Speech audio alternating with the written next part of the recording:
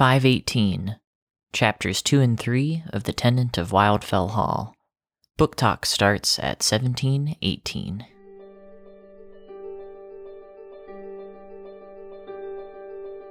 Welcome to Craftlit, the podcast for crafters who love books. My name is Heather Ordover, and I'm podcasting from where the Delaware River meets the Old York Road, New Hope, Pennsylvania. Episode 518, Linden Car. This episode of Craftlit is brought to you by its listeners. Many thanks and much gratefulness to all of the listeners who have gone over to patreon.com/craftlit and pledged their support to the show. We couldn't do it without you. Thank you. Well, hello. How are you? I hope you are physically, but not emotionally distanced from people in a way that is both legal and useful. On the Craftlit chats, the book chats on Tuesdays and Thursdays, 5 a.m. Eastern on Tuesday and 7 p.m. Eastern on Thursday. Links are in the show notes for episode 517. So that's craftlit.com/517. I have learned just the vast differences in how coronavirus is being policied from place to place. Some places, their policies are rather strict. Some places, not so much. This week in COVID-19, New York City's numbers are finally coming down. And the interesting thing is that if you remove New York City from the entire United States, the United States numbers are not coming down. So this is going to be very interesting to watch. I am fascinated in the way that I'm fascinated by slow motion train wrecks. So we shall see what happens here. But it's been a weird week in the old US. Saw things here that I never expected to see in my lifetime. That said, my lifetime is extended a little bit longer because I just had my birthday on Cinco de Mayo. And there was tequila. My husband Andrew made ropa vieja, which is really good, slow-cooked, shredded beef stuff. I think it's a Cuban recipe. We got it at a Cuban restaurant. Really, really good. So that was a happy birthday recipe surprise, along with a margarita. And a Zoom call with my entire family, which, strangely enough, is something that we hadn't done, even though the technology was there. But I got to see my aunt in Seattle and all of my family, and it was great. It was great to get a chance to see everybody all together and laughing. And that was probably the best birthday present I could have gotten. In crafty news, I am noticing among our Tuesday and Thursday callers, in the beginning, there were a lot of blankets and things of that nature. And I am getting a sneaking, actually blankets and sweaters, some beautiful sweaters. And now we seem to be moving down into the bag of UFOs. I am noticing unfinished objects are definitely being attended to. Part of it, honestly, is that it's hard to go shopping for yarn since you can't touch it. And we're here and seeing all the things all the time, all the things that need to be done. So it makes it pretty easy. I have discovered some UFOs that are older than the podcast. I think I mentioned the 2002 Vogue Map of the World Afghan, which I am now finally making headway on again. So that's kind of cool. But I also came across several UFOs that I just had not remembered starting.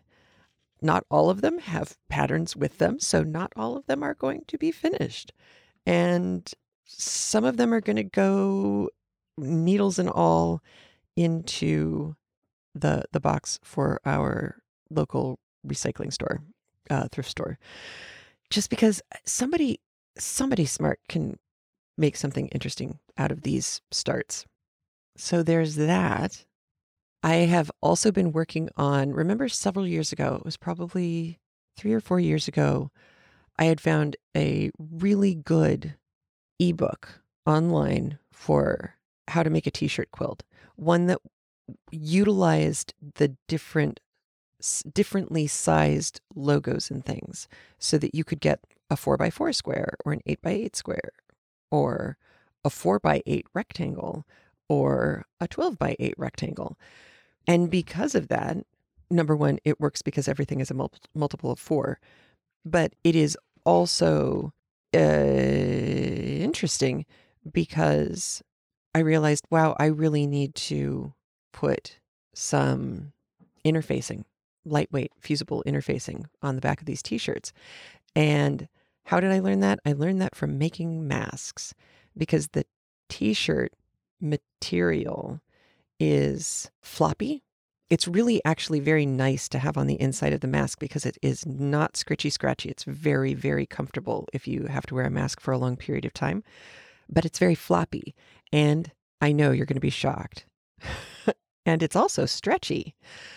And sometimes that means it hangs on the inside in an interesting way. Once you put it on your face, it's fine, but it's really unattractive in some cases prior to that.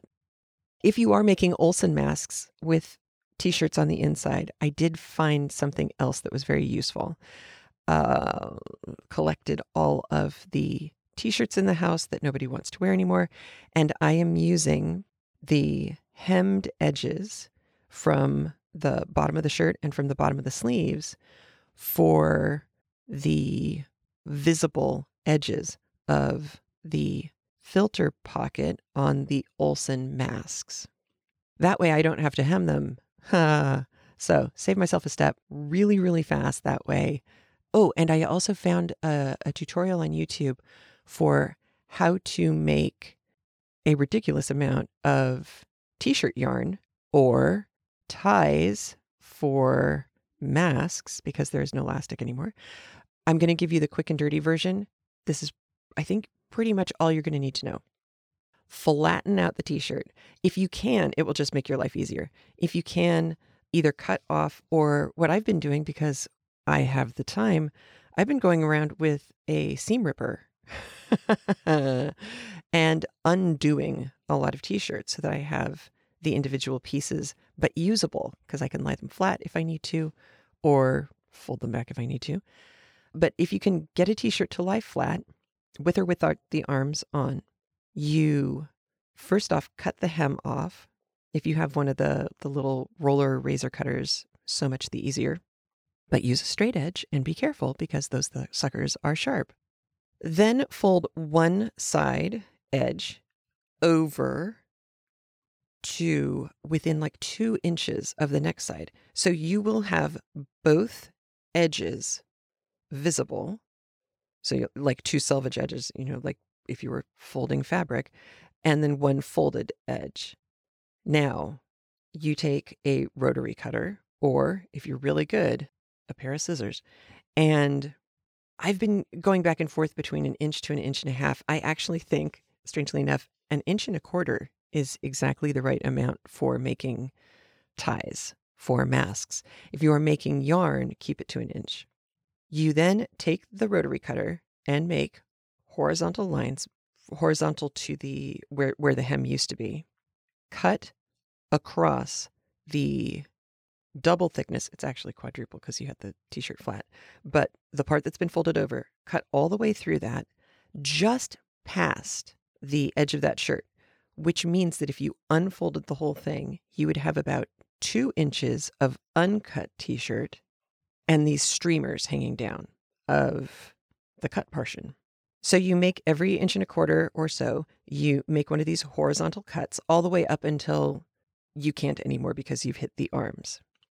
Once that's happened, you pick it up, slide your arm through the uncut portion. So you're basically sliding your arm up the other side of the t-shirt and lift your arm up.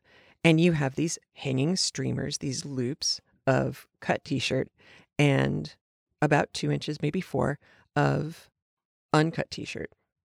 First, clip one of those streamers, the one closest to your elbow is easiest, and then start cutting diagonally so that you are, by doing the diagonal cut, you are making a single piece of yarn or string or mask tie out of this ginormous swatch of otherwise shredded t-shirt.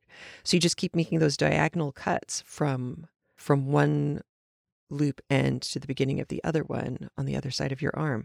I don't know if this is making any sense. If you do it, it'll make more sense. But in doing those diagonal cuts, you would think as you're cutting it, wow, this is never going to work because this is an enormous jog. I mean, that's an inch to an inch and a quarter discrepancy between the ending edge of one part of the yarn and the continuation of that. It's a pretty sizable jog.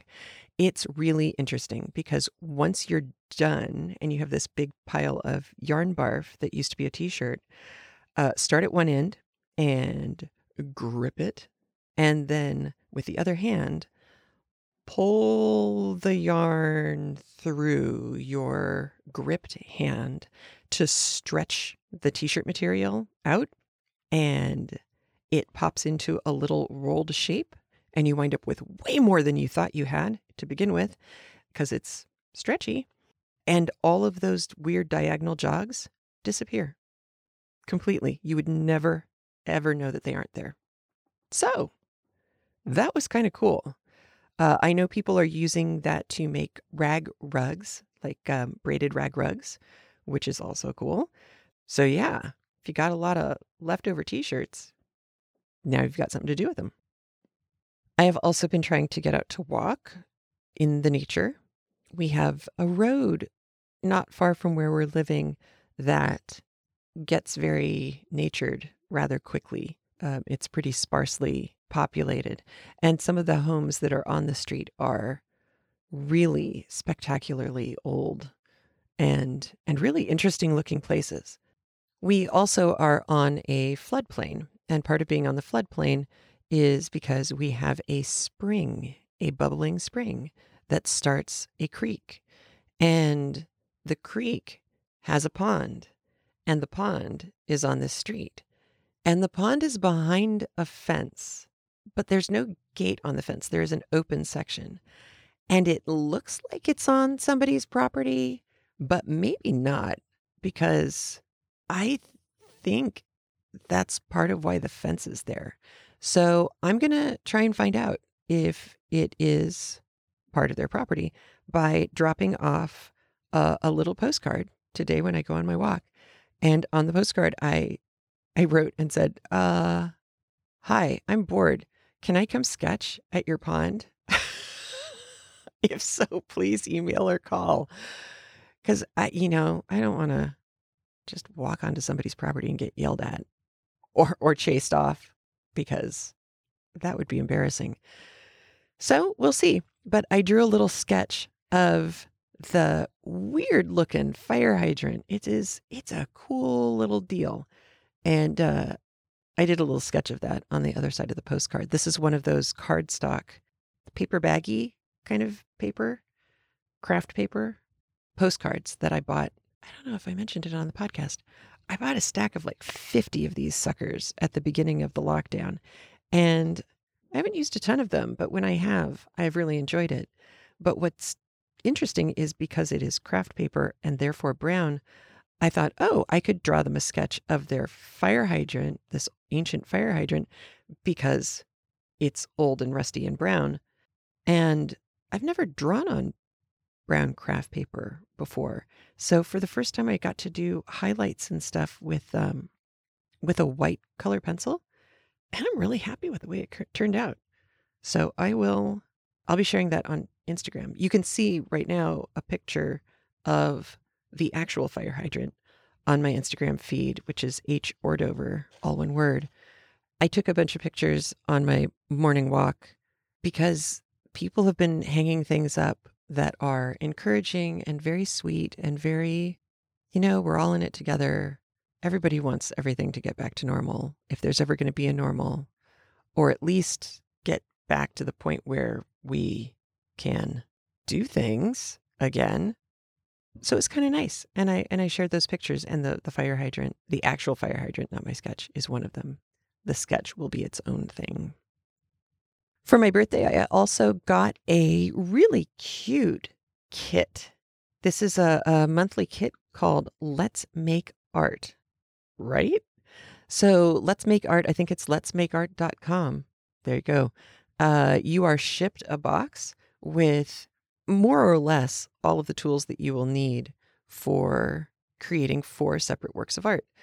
This month it's watercolors, and you're given templates and graphite paper and 4 little bottles. I've never used liquid watercolors like this before.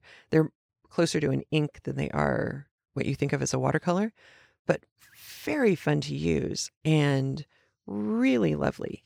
And they, because they know, give you 2 really good quality, nice pieces of watercolor paper for each one of the activities, one for each week, because they know me and that I'm not going to be happy with my first version. So I've done the first piece from that kit, which was a peony.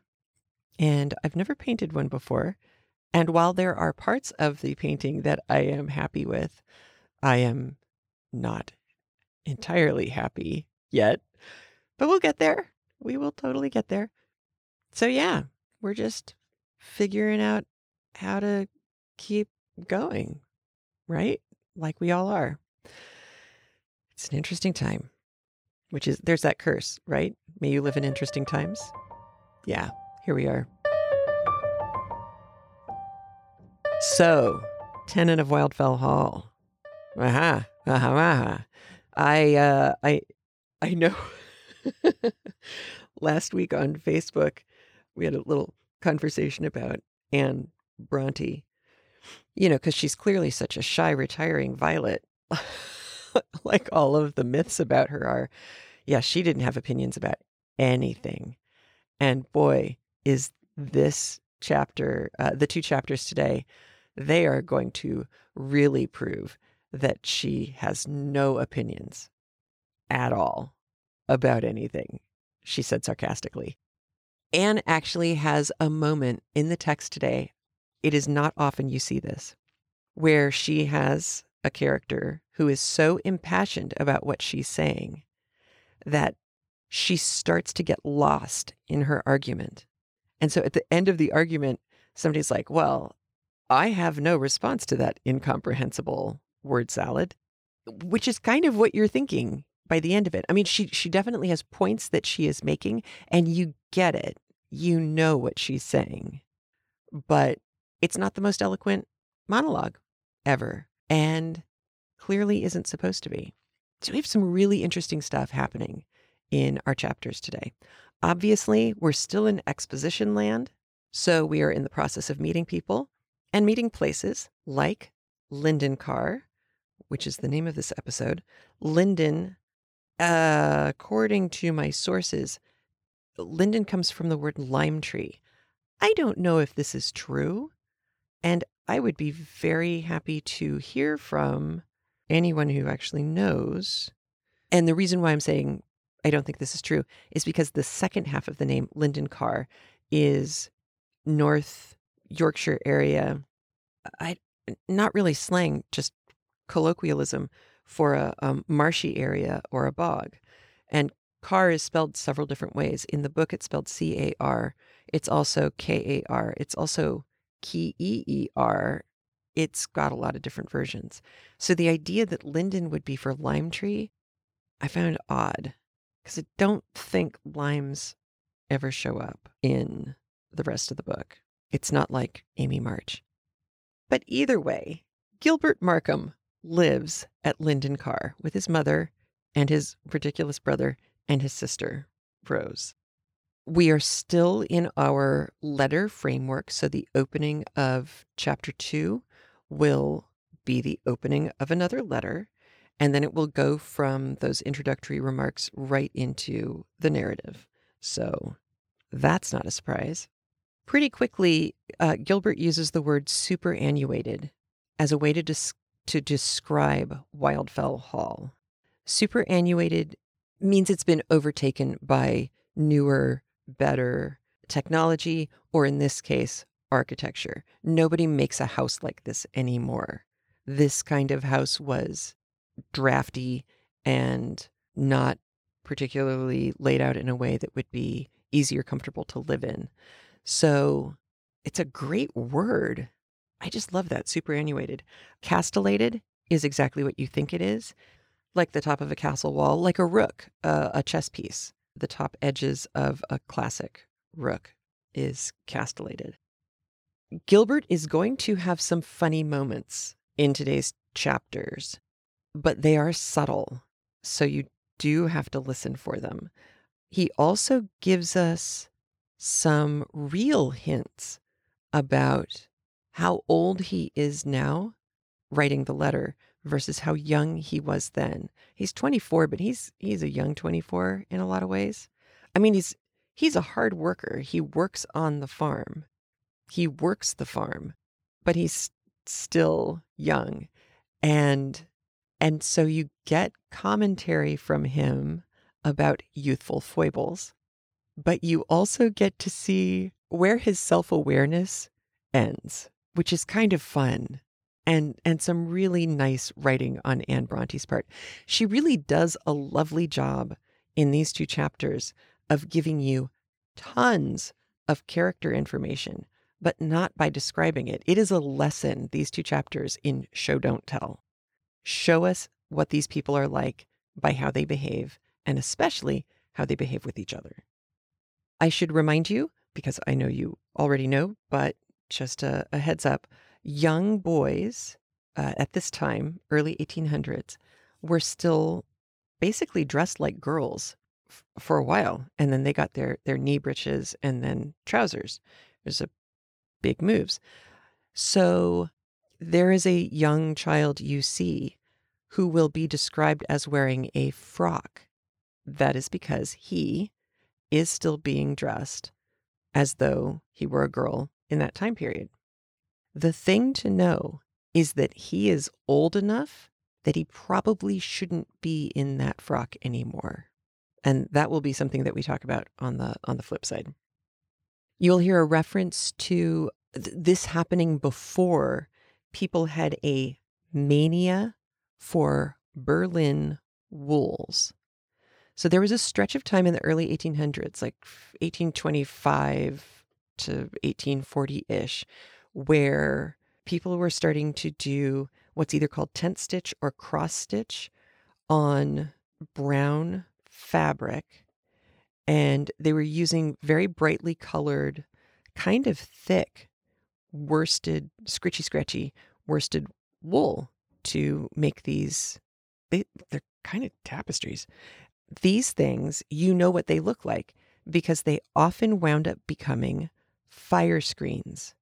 So if you've seen any pictures or if you've been lucky enough to visit any of these old homes that are set up as though people lived there, there is invariably going to be some kind of large-ish, rectangular-ish, or roundish stand. It's not a screen that you could use to separate a room because they usually only come up to the top of the fireplace, up to about the mantelpiece. And all it was there for was to deflect most of the hottest heat off of you so you didn't melt or freeze. You had 2 choices.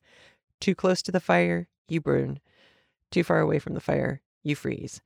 The fire screen allowed you to block a little bit of the fire heat, but it's a porous thing. It's just fabric. So you still get some warmth coming at you, but it also lets you kind of deflect some of the heat too. So depending on where you aim the flat edge, you can make the room a little bit more comfortable. But either way, If you see one of these fire screens that was made in the early 1800s, there's a good chance that it was made using what's called Berlin wool. So there you go. Anne Bronte does this in part to locate us in time.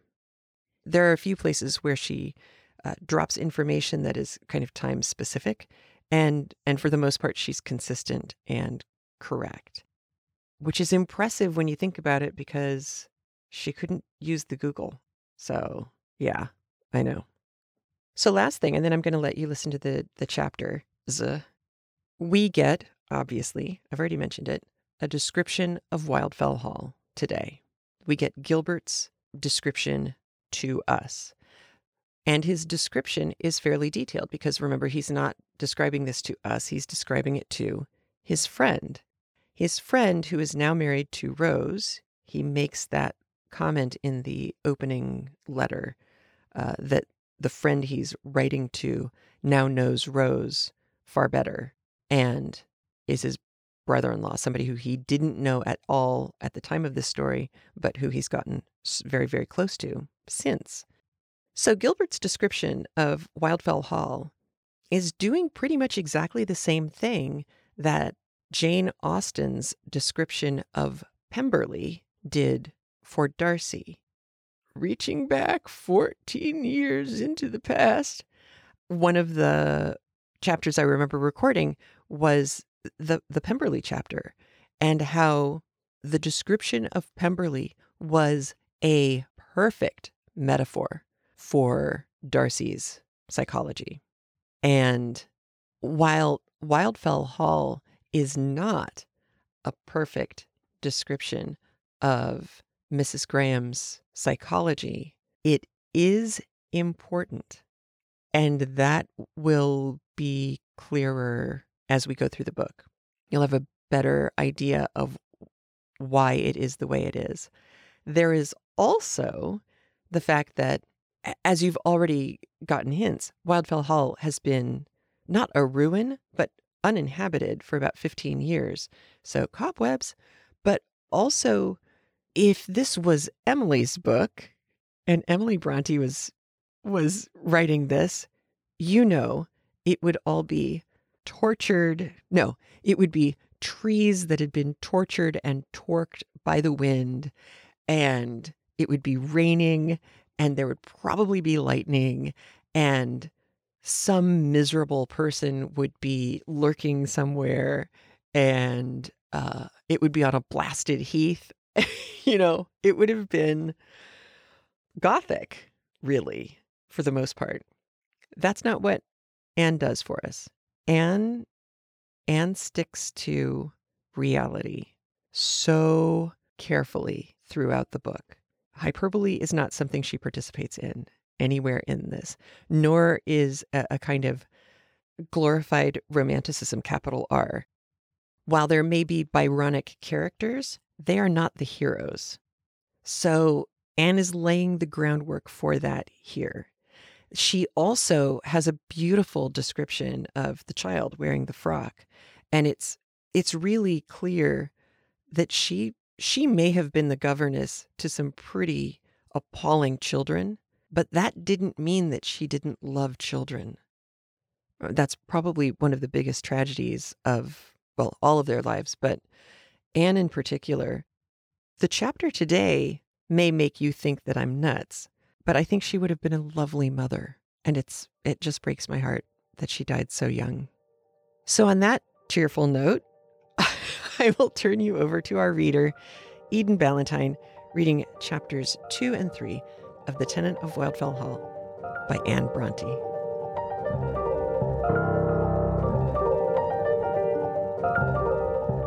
The Tenant of Wildfell Hall, Chapter 2, An Interview.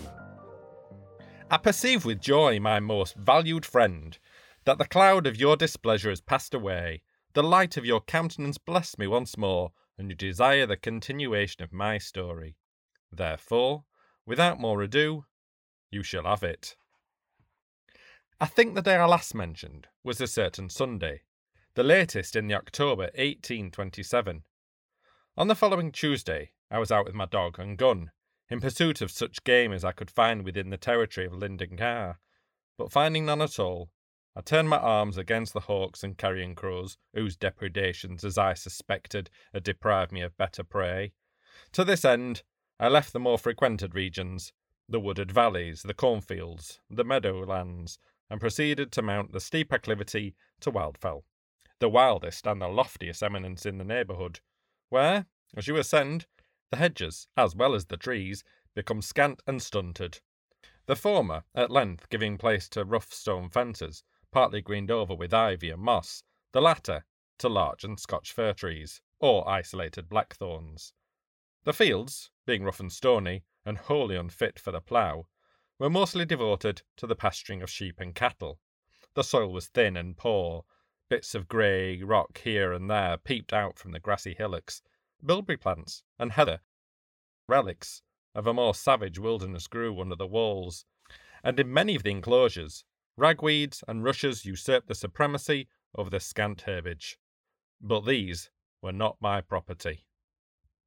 Near the top of this hill, about 2 miles from Linden Carr, stood Wildfell Hall, a superannuated mansion of the Elizabethan era, built of dark grey stone, venerable and picturesque to look at, but doubtless cold and gloomy enough to inhabit, with its thick stone mullions and little lattice panes, its time-eaten air-holes, and its too lonely, too unsheltered situation, only shielded from the war of wind and weather by a group of Scotch firs, themselves half blighted with storms, and looking as stern and gloomy as the hall itself. Behind it lay a few desolate fields, and then the brown heath-clad summit of the hill. Before it, enclosed by stone walls, and entered by an iron gate, with large balls of grey granite, similar to those which decorated the roof and gables, surmounting the gateposts, was a garden, one stocked with such hard plants and flowers as could best brook the soil and climate, and such trees and shrubs as could best endure the gardener's torturing shears, and most readily assume the shapes he chose to give them, now, having been left so many years untilled and untrimmed, abandoned to the weeds and the grass, to the frost and the wind, the rain and the drought, it presented a very singular appearance indeed. The close green walls of the privet that had bordered the principal walk were 2/3 withered away, and the rest grown beyond all reasonable bounds. The old boxwood swan that sat beside the scraper had lost its neck and half its body. The castellated towers of laurel in the middle of the garden, the gigantic warrior that stood on one side of the gateway, and the lion that guarded the other, were sprouting into such fantastical shapes as resembled nothing either in heaven or earth, or in the waters under the earth. But to my young imagination, they presented all of them a goblinish appearance that harmonized well with the ghostly legends and dark traditions our old nurse had told us respecting the haunted hall and its departed occupants. I had succeeded in killing a hawk and 2 crows when I came within sight of the mansion, and then, relinquishing further depredations, I sauntered on, to have a look at the old place, and to see what changes had been wrought in it by its new inhabitant. I did not like to go quite to the front and staring at the gate, but I paused beside the garden wall and looked, and saw no change, except in one wing, where the broken windows and dilapidated roof had evidently been repaired, and where a thin wreath of smoke curled up from the stack of chimneys. While I stood thus, leaning on my gun, and looking up at the dark gables, sunk in an idle reverie, weaving a tissue of wayward fancies, in which old associations and the fair young hermit, now within these walls, bore a nearly equal part, I heard a slight rustling and scrambling just within the garden, and glancing in the direction of whence the sound proceeded, I beheld a tiny hand elevated above the wall. It clung to the topmost stone, and then another little hand was raised to take a firmer hold, and then appeared a small white forehead, surmounted with a wreath of light brown hair, with a pair of deep blue eyes beneath, and the upper portion of a diminutive ivory nose. The eyes did not notice me, but sparkled with glee on beholding Sancho, my beautiful black and white setter that was coursing about the field with its muzzle to the ground. The little creature raised its face and called aloud to the dog.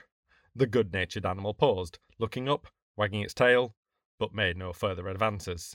The child, a little boy, apparently about 5 years old, scrambled up to the top of the wall, and called again and again, but finding this of no avail, apparently made up his mind, like Mahomet, to go to the mountain, since the mountain would not come to him, and attempted to get over. But a crabbed old cherry tree that grew hard by caught him by the frock in one of its crooked, scraggy arms that stretched over the wall. In attempting to disengage himself, his foot slipped, and down he tumbled, but not to the earth. The tree still kept him suspended. There was a silent struggle, and then a piercing shriek, but in an instant I had dropped my gun on the grass and caught the little fellow in my arms. I wiped his eyes with his frock, and told him he was all right, and called Sancho to pacify him.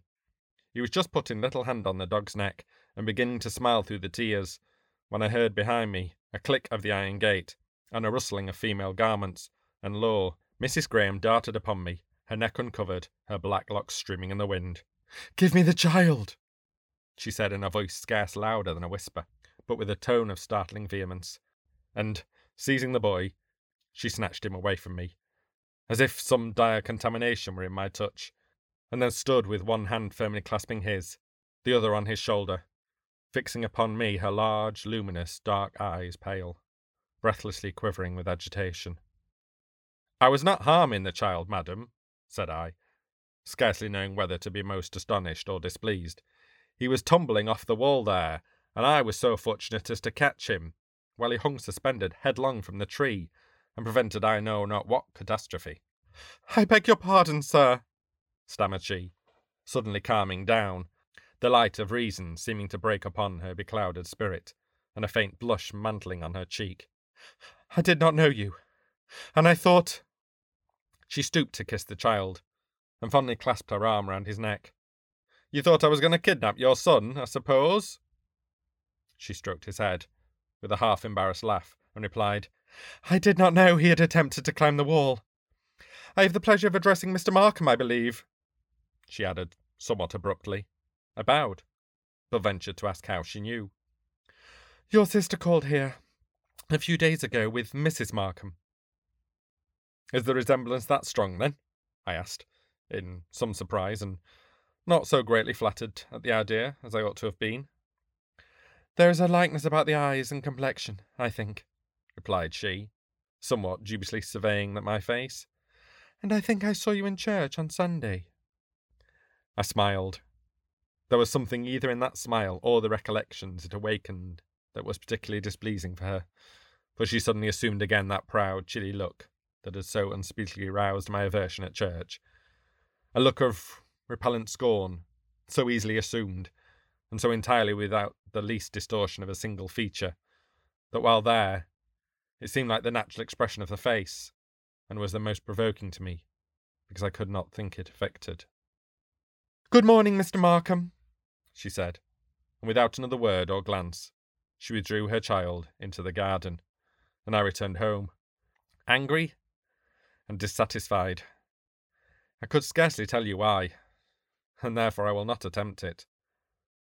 I only stayed to put away my gun and powder horn, and give some requisite directions to one of my farming men, and then I repaired to the vicarage, to solace my spirit and soothe my ruffled temper with the company and conversation of Eliza Millward.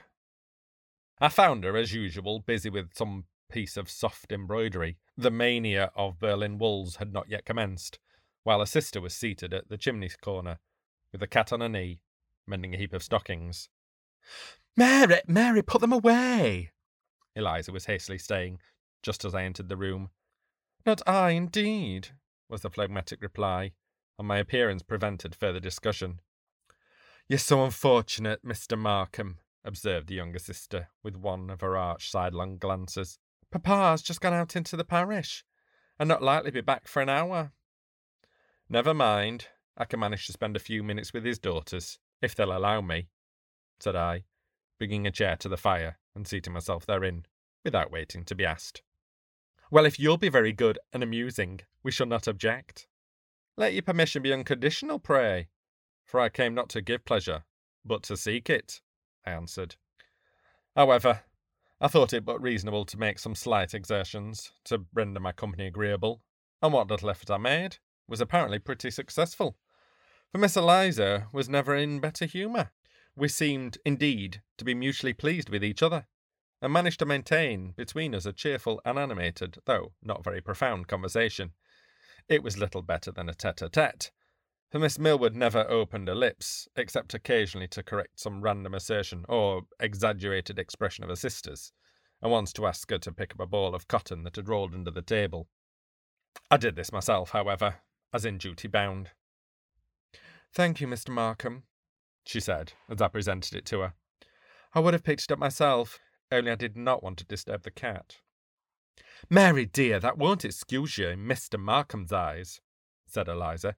"He hates cats, I dare say as cordially as he does old maids, like all other gentlemen. Don't you, Mr. Markham?"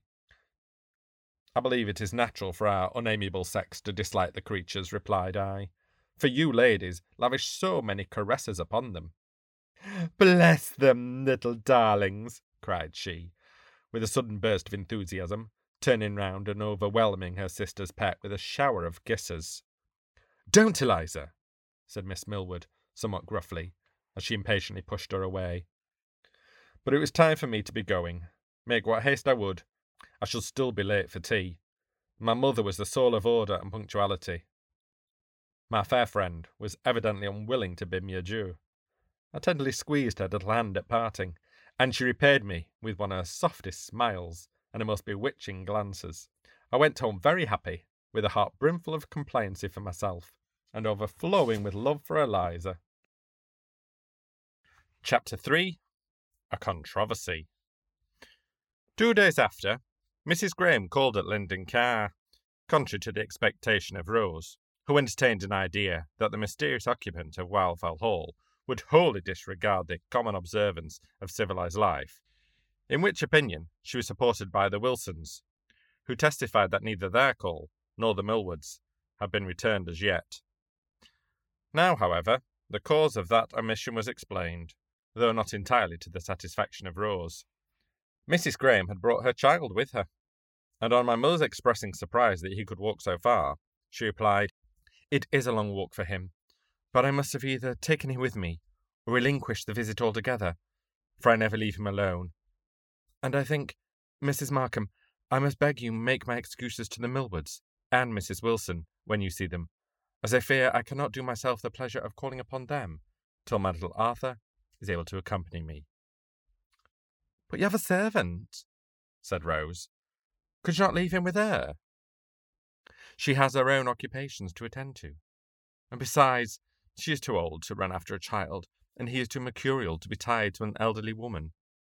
"But you left him to come to church?"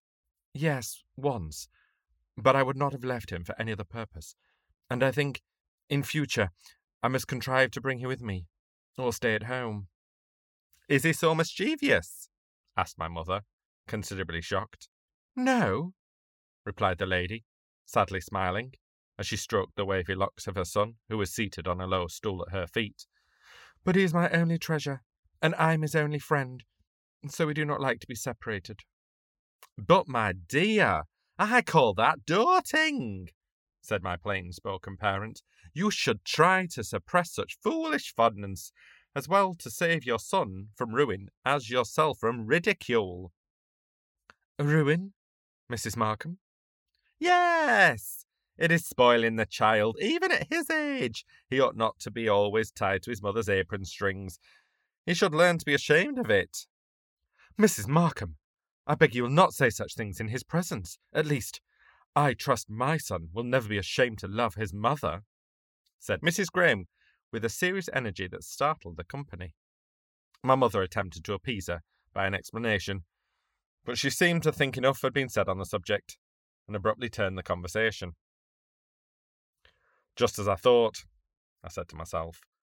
"The lady's temper is none of the mildest, notwithstanding her sweet, pale face and lofty brow, where thought and suffering seemed equally to have stamped their impress." All this time I was seated at a table on the other side of the room, apparently immersed in the perusal of a volume of the Farmer's Magazine, which I happened to have been reading at the moment of their visitor's arrival. and not choosing to be over-civil, I had merely bowed as she entered, and continued my occupation as before. In a little while, however, I was sensible that someone was approaching me, with a light, but slow and hesitating tread. It was little Arthur. Irresistibly attracted to my dog Sancho, that was lying at my feet. On looking up, I beheld him standing about 2 yards off, with his clear blue eyes wistfully gazing at the dog, transfixed to the spot. Not by fear of the animal, but by a timid disinclination to approach its master. A little encouragement, however, induced him to come forward. The child, though shy, was not sullen. In a minute, he was kneeling on the carpet, with his arms around Sancho's neck. In a minute or two more, the little fellow was seated on my knee, surveying with eager interest the various specimens of horses, cattle, pigs, and model farms portrayed in the volume before me. I glanced at his mother now and then to see how she relished the new-sprung intimacy, and I saw, by the unquiet aspect of her eye, that for some reason or another she was uneasy by the child's position. "Arthur," she said at length, "come here. You are troubling Mr. Markham. He wishes to read." "By no means, Mrs. Graham. Pray let him stay. I am as much amused as he is," pleaded I. But still, with hand and eye, she silently called him to her side. "No, mamma," said the child. "Let me look at these pictures first, and then I'll come. I'll tell you about them." "We're going to have a small party on Monday, the 5th of November, said my mother, "and I hope you will not refuse to make one, Mrs. Graham. You can bring your little boy with you. I dare say we shall be able to amuse him, and then you can make your own apologies to the Millwards and Wilsons. They will be here, I expect." "Thank you. I never go to parties." "Oh, but this will be quite a family concern. Early hours, and nobody here but ourselves, and just the Millwards and Wilsons, most of whom you already know, and Mr. Lawrence, your landlord, with whom you ought to make acquaintance." "I do know something of him, but you must excuse me this time, for the evenings now are dark and damp, and Arthur, I fear, is too delicate to risk exposure to their influence with impunity. We must defer the enjoyment of your hospitality till the return of the longer days and warmer nights." Rose now, at a hint from my mother, produced a decanter of wine, with accompaniments of glasses and cake, from the cupboard and the oak sideboard, and the refreshment was duly presented to the guests. They both partook the cake, but obstinately refused the wine, in spite of their hostess's hospitable attempts to force it upon them. Arthur especially shrank from the ruby nectar, as if in terror and disgust, and was ready to cry when urged to take it. "Never mind, Arthur," said his mamma. "Mrs. Graham thinks it will do you good, as you were tired with your walk, but she will not oblige you to take it.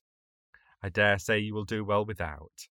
He detests the very sight of wine," she added, "and the smell of it almost makes him sick. I have been accustomed to make him swallow a little wine or weak spirit and water, by way of medicine, when he was sick, and, in fact, I have done what I could to make him hate them." Everybody laughed, except the young widow and her son.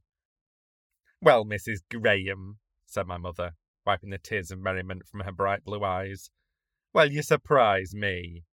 I really gave you credit for having more sense. The poor child will be the veriest milksop that was ever sopped.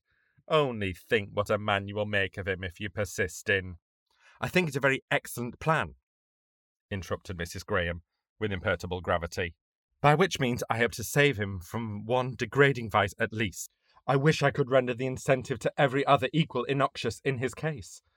"But by such means," said I, "you will never render him virtuous. What is it that constitutes virtue, Mrs. Graham? Is it the circumstance of being able and willing to resist temptation, or that of having no temptation to resist? Is he a strong man that overcomes great obstacles and performs surprising achievements, though by dint of great muscular exertion, and at the risk of some subsequent fatigue? Or he that sits in his chair all day, with nothing to do more laborious than stirring the fire and carrying his food to his mouth? If you would have your son to walk honourably through the world, you must not attempt to clear the stones from his path, but teach him to walk firmly over them, not insist upon leading him by the hand, but let him learn to go alone." "I will lead him by the hand, Mr. Markham, till he has strength to go alone, and I will clear as many stones from his path as I can, and teach him to avoid the rest or walk firmly over them. As you say, for when I have done my utmost in the way of clearance, there will still be plenty left to exercise all the agility, steadiness, and circumspection he will ever have. It is all very well to talk about noble resilience and trials of virtue, but for 50 or 500 men that have yielded to temptation, show me one that has had virtue to resist. And why should I take it for granted that my son will be 1 in 1,000, and not rather prepare for the worst, and suppose he will be like his like, for the rest of mankind, unless I take care to prevent it? You are very complimentary to us all, I observed. I know nothing about you. I speak of those I do know, and when I see the whole race of mankind, with a few rare exceptions, stumbling and blundering along the path of life, sinking into every pitfall, and breaking their shins over every impediment that lies in their way, shall I not use all the means I have in my power to ensure for him a smoother and safer passage? Yes, but the surest means will be to endeavour to fortify him against temptation, not remove it out of his way. I will do both, Mr. Markham. God knows he will have temptation enough to assail him, both from within and without, when I have done all I can to render vice as uninviting to him as it is abominable in its own nature. I myself have had, indeed, but few incentives to what the world calls vice, but yet I have experienced temptation and trials of another kind, that have required on many occasions more watchful and firmness to resist that I have hitherto been able to muster against them. And this, I believe, is what most others would acknowledge who are accustomed to reflection, and wishful to strive against their natural corruption. Yes, said my mother, but half apprehending her drift. But you would not judge of a boy by yourself, and, my dear Mrs. Graham, let me warn you in good time against the error, the fatal error, I may call it, of taking that boy's education upon yourself, because you are clever in some things, and well informed. You may fancy yourself equal to the task, but indeed you are not.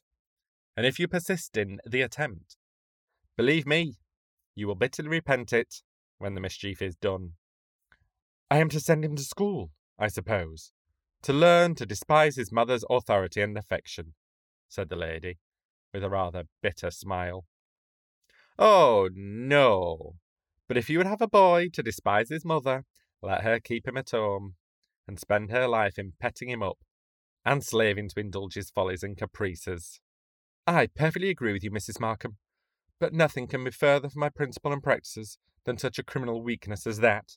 Well, but you will treat him like a girl. You'll spoil his spirit, and make a mere Miss Nancy of him. You will. Indeed, Mrs. Graham, whatever you may think. But I'll get Mr. Millward to talk to you about it.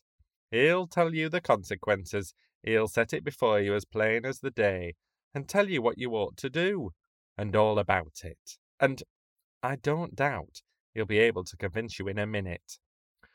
No occasion to trouble the vicar, said Mrs. Graham, glancing at me. I suppose I was smiling at my mother's unbound confidence in that worthy gentleman. Mr. Markham here thinks his powers of conviction at least equal to Mr. Millward's. If I hear not him, neither should I be convinced though one rose from the dead. He would tell you. Well, Mr. Markham, you that maintain that a boy should not be shielded from evil, but sent out into battle against it, alone and unassailed, not taught to avoid the snares of life, but boldly to rush into them, or over them, as you may, to seek danger rather than shun it, and feed his virtue by temptation. Would you? I beg your pardon, Mrs. Graham, but you get on too fast. I have not yet said that the boy should be taught to rush into the snares of life, or even wilfully to seek temptation for the sake of exercising his virtue by overcoming it. I only said that it is better to arm and strengthen your hero than to disarm and enfeeble the foe. And if you were to rear an oak sapling in a hothouse, tending it carefully night and day, and shielding it from every breath of wind, you could not expect it to become a hardy tree, like that which has grown upon the mountainside, exposed to all the actions of the elements, and not even to be sheltered from the shock of the tempest. Granted. But would you use the same argument with regard for a girl? Certainly not. No. You would have her to be tenderly and delicately nurtured, like a hothouse plant, taught to cling to others for direction and support, and guarded, as much as possible, from the very knowledge of evil. But will you be so good as to inform me why you make this distinction? Is it you think that she has no virtue? Assuredly not. Well, but you affirm that virtue is only elicited by temptation, and you think that a woman cannot be too little exposed to temptation, or too little acquainted with vice, or anything connected herewith. It must be either that you think she is essentially so vicious, or so feeble-minded that she cannot withstand temptation, and, though she may be pure and innocent, as long as she is kept in ignorance and restraint, yet being destitute of real virtue, to teach her how to sin is at once to make her a sinner. And the greater her knowledge, the wider her liberty, the deeper will be her depravity. Whereas, in the nobler sex, there is a natural tendency to goodness, guarded by the superior fortitude, which the more it is exercised by trial and dangers, is only the further developed. Heaven forbid that I should think so, I interrupted her, at last. Well then, it must be that you think they are both weak and prone to err, and the slightest error, the mere shadow of pollution, will ruin the one, while the character of the other will be strengthened and embellished, his education properly finished by a little practical acquaintance with forbidden things. Such experiences to him, to use a trite simile, will be like the storm to the oak, which, though it may scatter the leaves and snap the smaller branches, serve but to rivet the roots and to harden and condense the fibres of the tree. You would have us encourage our sons to prove all things by their own experiences, while our daughters must not even profit by the experience of others.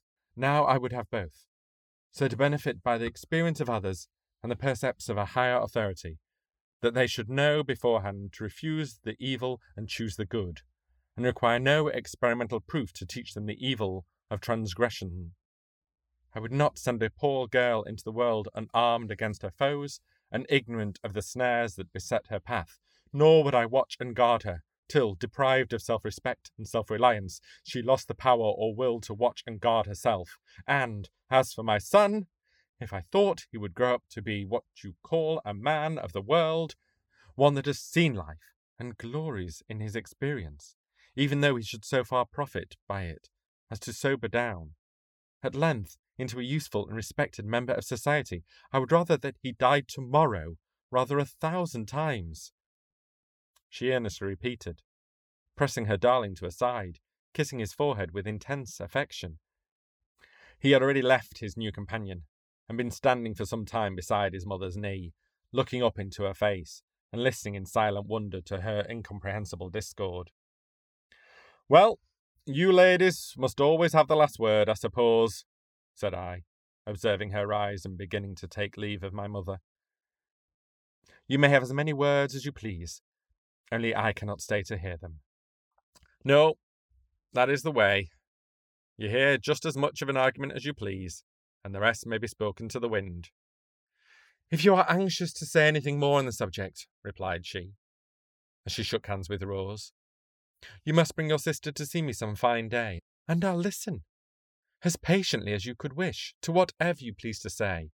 I would rather be lectured by you than the vicar, because I should have less remorse in telling you, at the end of the discord, that I preserve my own opinions precisely the same as at the beginning, as would be the case. I am persuaded, with regard to either logician. Yes, of course, replied I, determined to be as provoking as herself.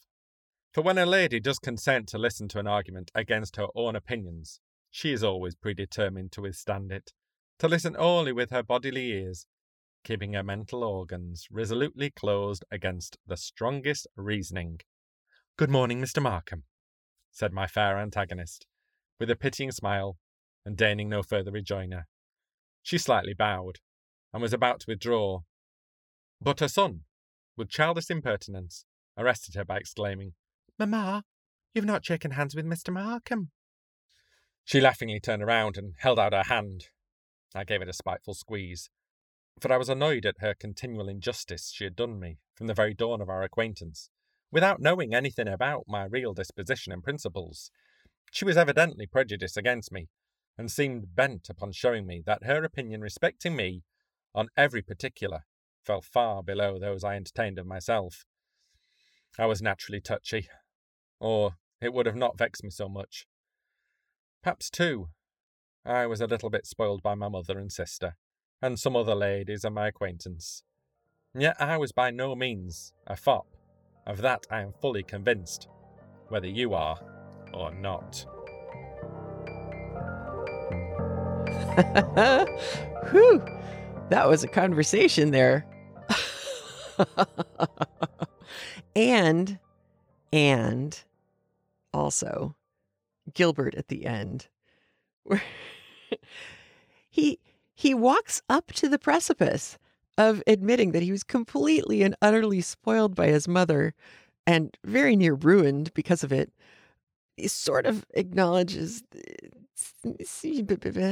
but then pulls it back at the end. And it's like, well, it couldn't have been that bad. Right? Right?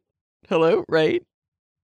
However, it is important because I came across a quote that I think is very interesting.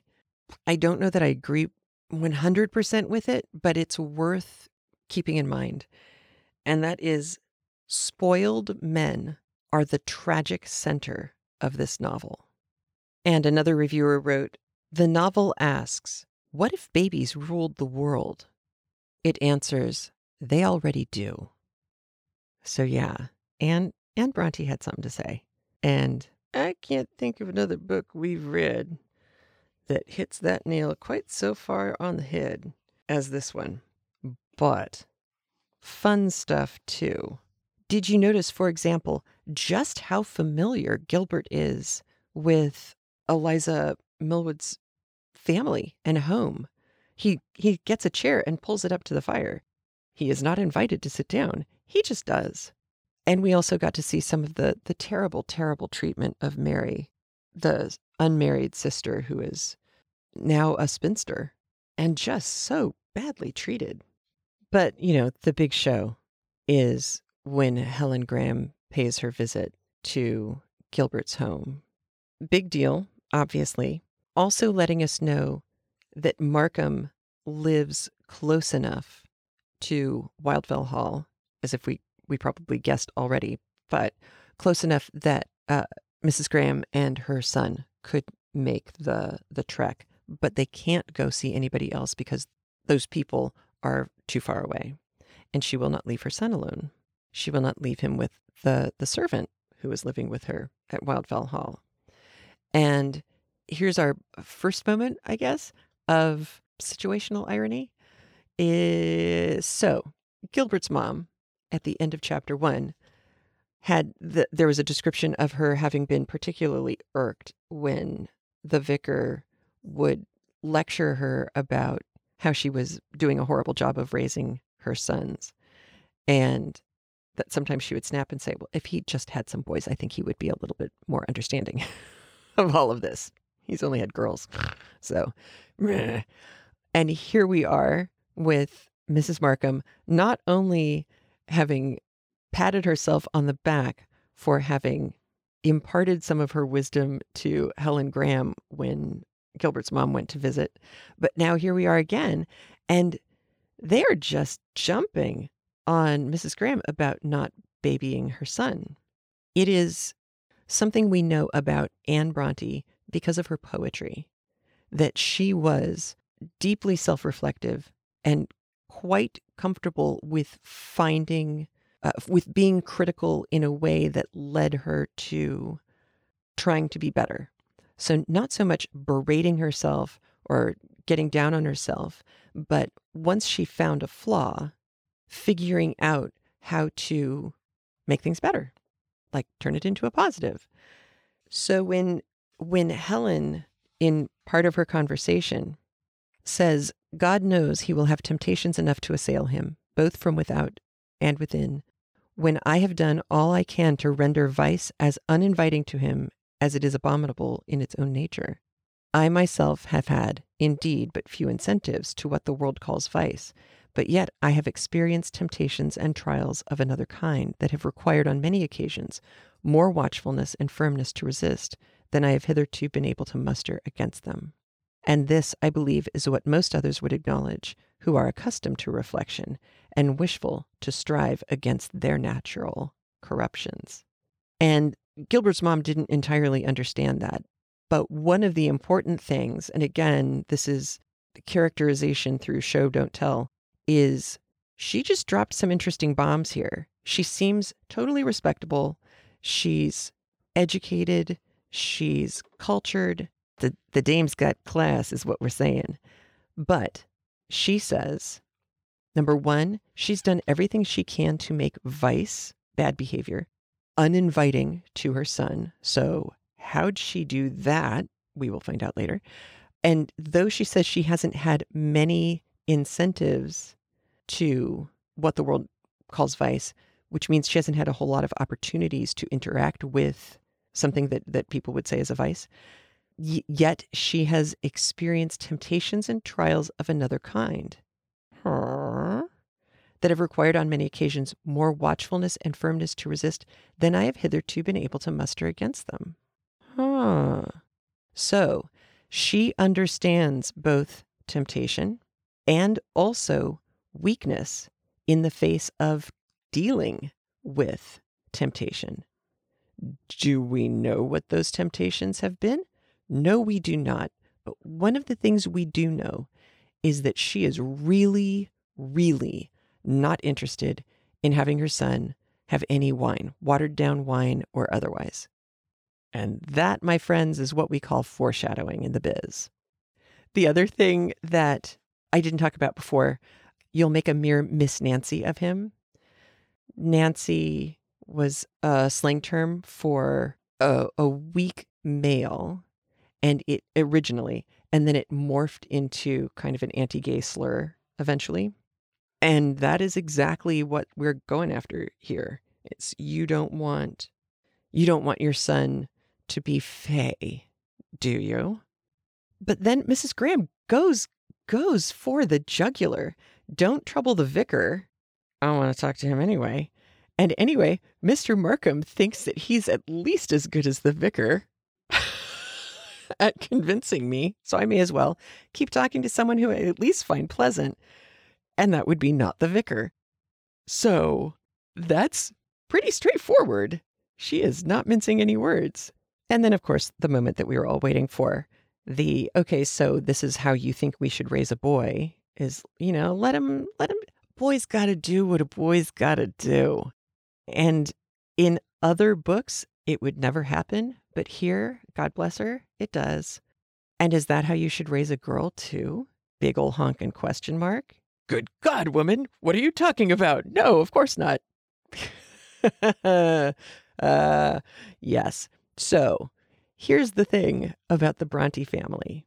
Patrick was not afraid of strong women at all, and evidently did a pretty good job of expecting his girls to keep up. I mean, fiscally, of course, it was a horrible situation because Branwell was going to, it looked like, become the guy who would take care of all of his sisters if they didn't get married once their father passed away. Of course, this all went horribly, horribly wrong. But Patrick Bronte never restrained the girls intellectually. I mean, he bought them the magazines that they wanted to read. And by magazines, I mean serialized, the big, thick magazines that were also serialized stories and things like that. They also had a copy of Byron. They had read Don Juan, which is pretty racy, really. There was no, aside from the physical restrictions of just flat out being female, and that there were certain things that, for one thing, you couldn't do in your skirts. But for another thing, you really would have caused a scandal if you had hauled off and done anything outside of the norm. And they were the vicar's children, so that was a restrictive thing. I think it had more to do with that than it did with being female, to be completely honest. And they from all their poetry and everything, that seemed to be fine with them. They just wanted to be writers, and Charlotte very much wanted to be famous as a writer, or she wanted to be known for being a writer. I think Anne was a little closer to Mrs. Gaskell. That would have been a happy life for her. This is also, whereas North and South was a problem of England novel, this novel is a different kind of problem novel. It's a temperance novel. And we are seeing the first hints of that, and we will learn the roots of that in the middle third of the book. So one of the other things that I love about Anne Bronte is Helen hauls off and monologues her diatribe against how the raising of children is, in her vision, fundamentally flawed in habit in that time period. It's very easy to read her or hear her speech as angry, shrill, unforgiving, confrontational, pugilistic, like a fighting stance. But at the end, when her son says, "Mama, you haven't shaken Mr. Markham's hand," she turns around and laughs and shakes his hand. Laughter that is not jaded, laughter that is not sarcastic, laughter that is not mean, but open-faced and well-meant. And that matters. Again, these chapters where we're building characterization and our understandings of all of these characters are hugely important in this book, maybe even more so than in others, because it being a problem novel, a temperance novel, it would be very easy to believe that the people who inhabit this book are all Jenny One Note, that they only have a facet to their personality. They are not multifaceted people. And that couldn't be farther from the truth. These are very complicated, very interesting people. And you will meet some people who are fairly two-dimensional, but we haven't gotten there yet. So Gilbert Markham loves dogs, loves kids, is Johnny on the spot, catching the kid before he drops to the ground. And he's okay with finding a fiendish disputante in Mrs. Graham. And Mrs. Graham seems more than comfortable arguing with him. So that's an interesting turn. We also know that everybody disagrees with Helen Graham on how to raise this child, her son. And we will probably hear from the vicar on this point as well, even more. It's very likely. So I hope you enjoyed today's chapters. It's an interesting book, right? I mean, it's not what I expected from a Bronte novel.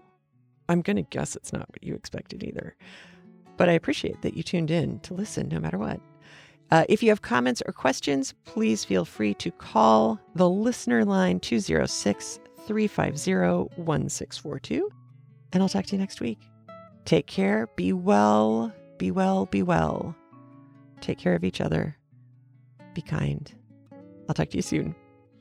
Bye. A big thanks to all the Craftlit listeners who support the show by being a premium audio member via craftlit.com/premium or via patreon.com/craftlit. Your support for the show is what's kept us going since 2006. If you feel like getting free audio pretty much every week, please consider supporting the show by heading over to patreon.com/craftlit and pledging what you feel the show is worth to you. If you can't support the show that way, consider leaving a review at iTunes or at our facebook.com/craftlit page, or follow @craftlit on Twitter and share the show with your followers too. And remember, if your hands are too busy to pick up a book, at least you can turn one on.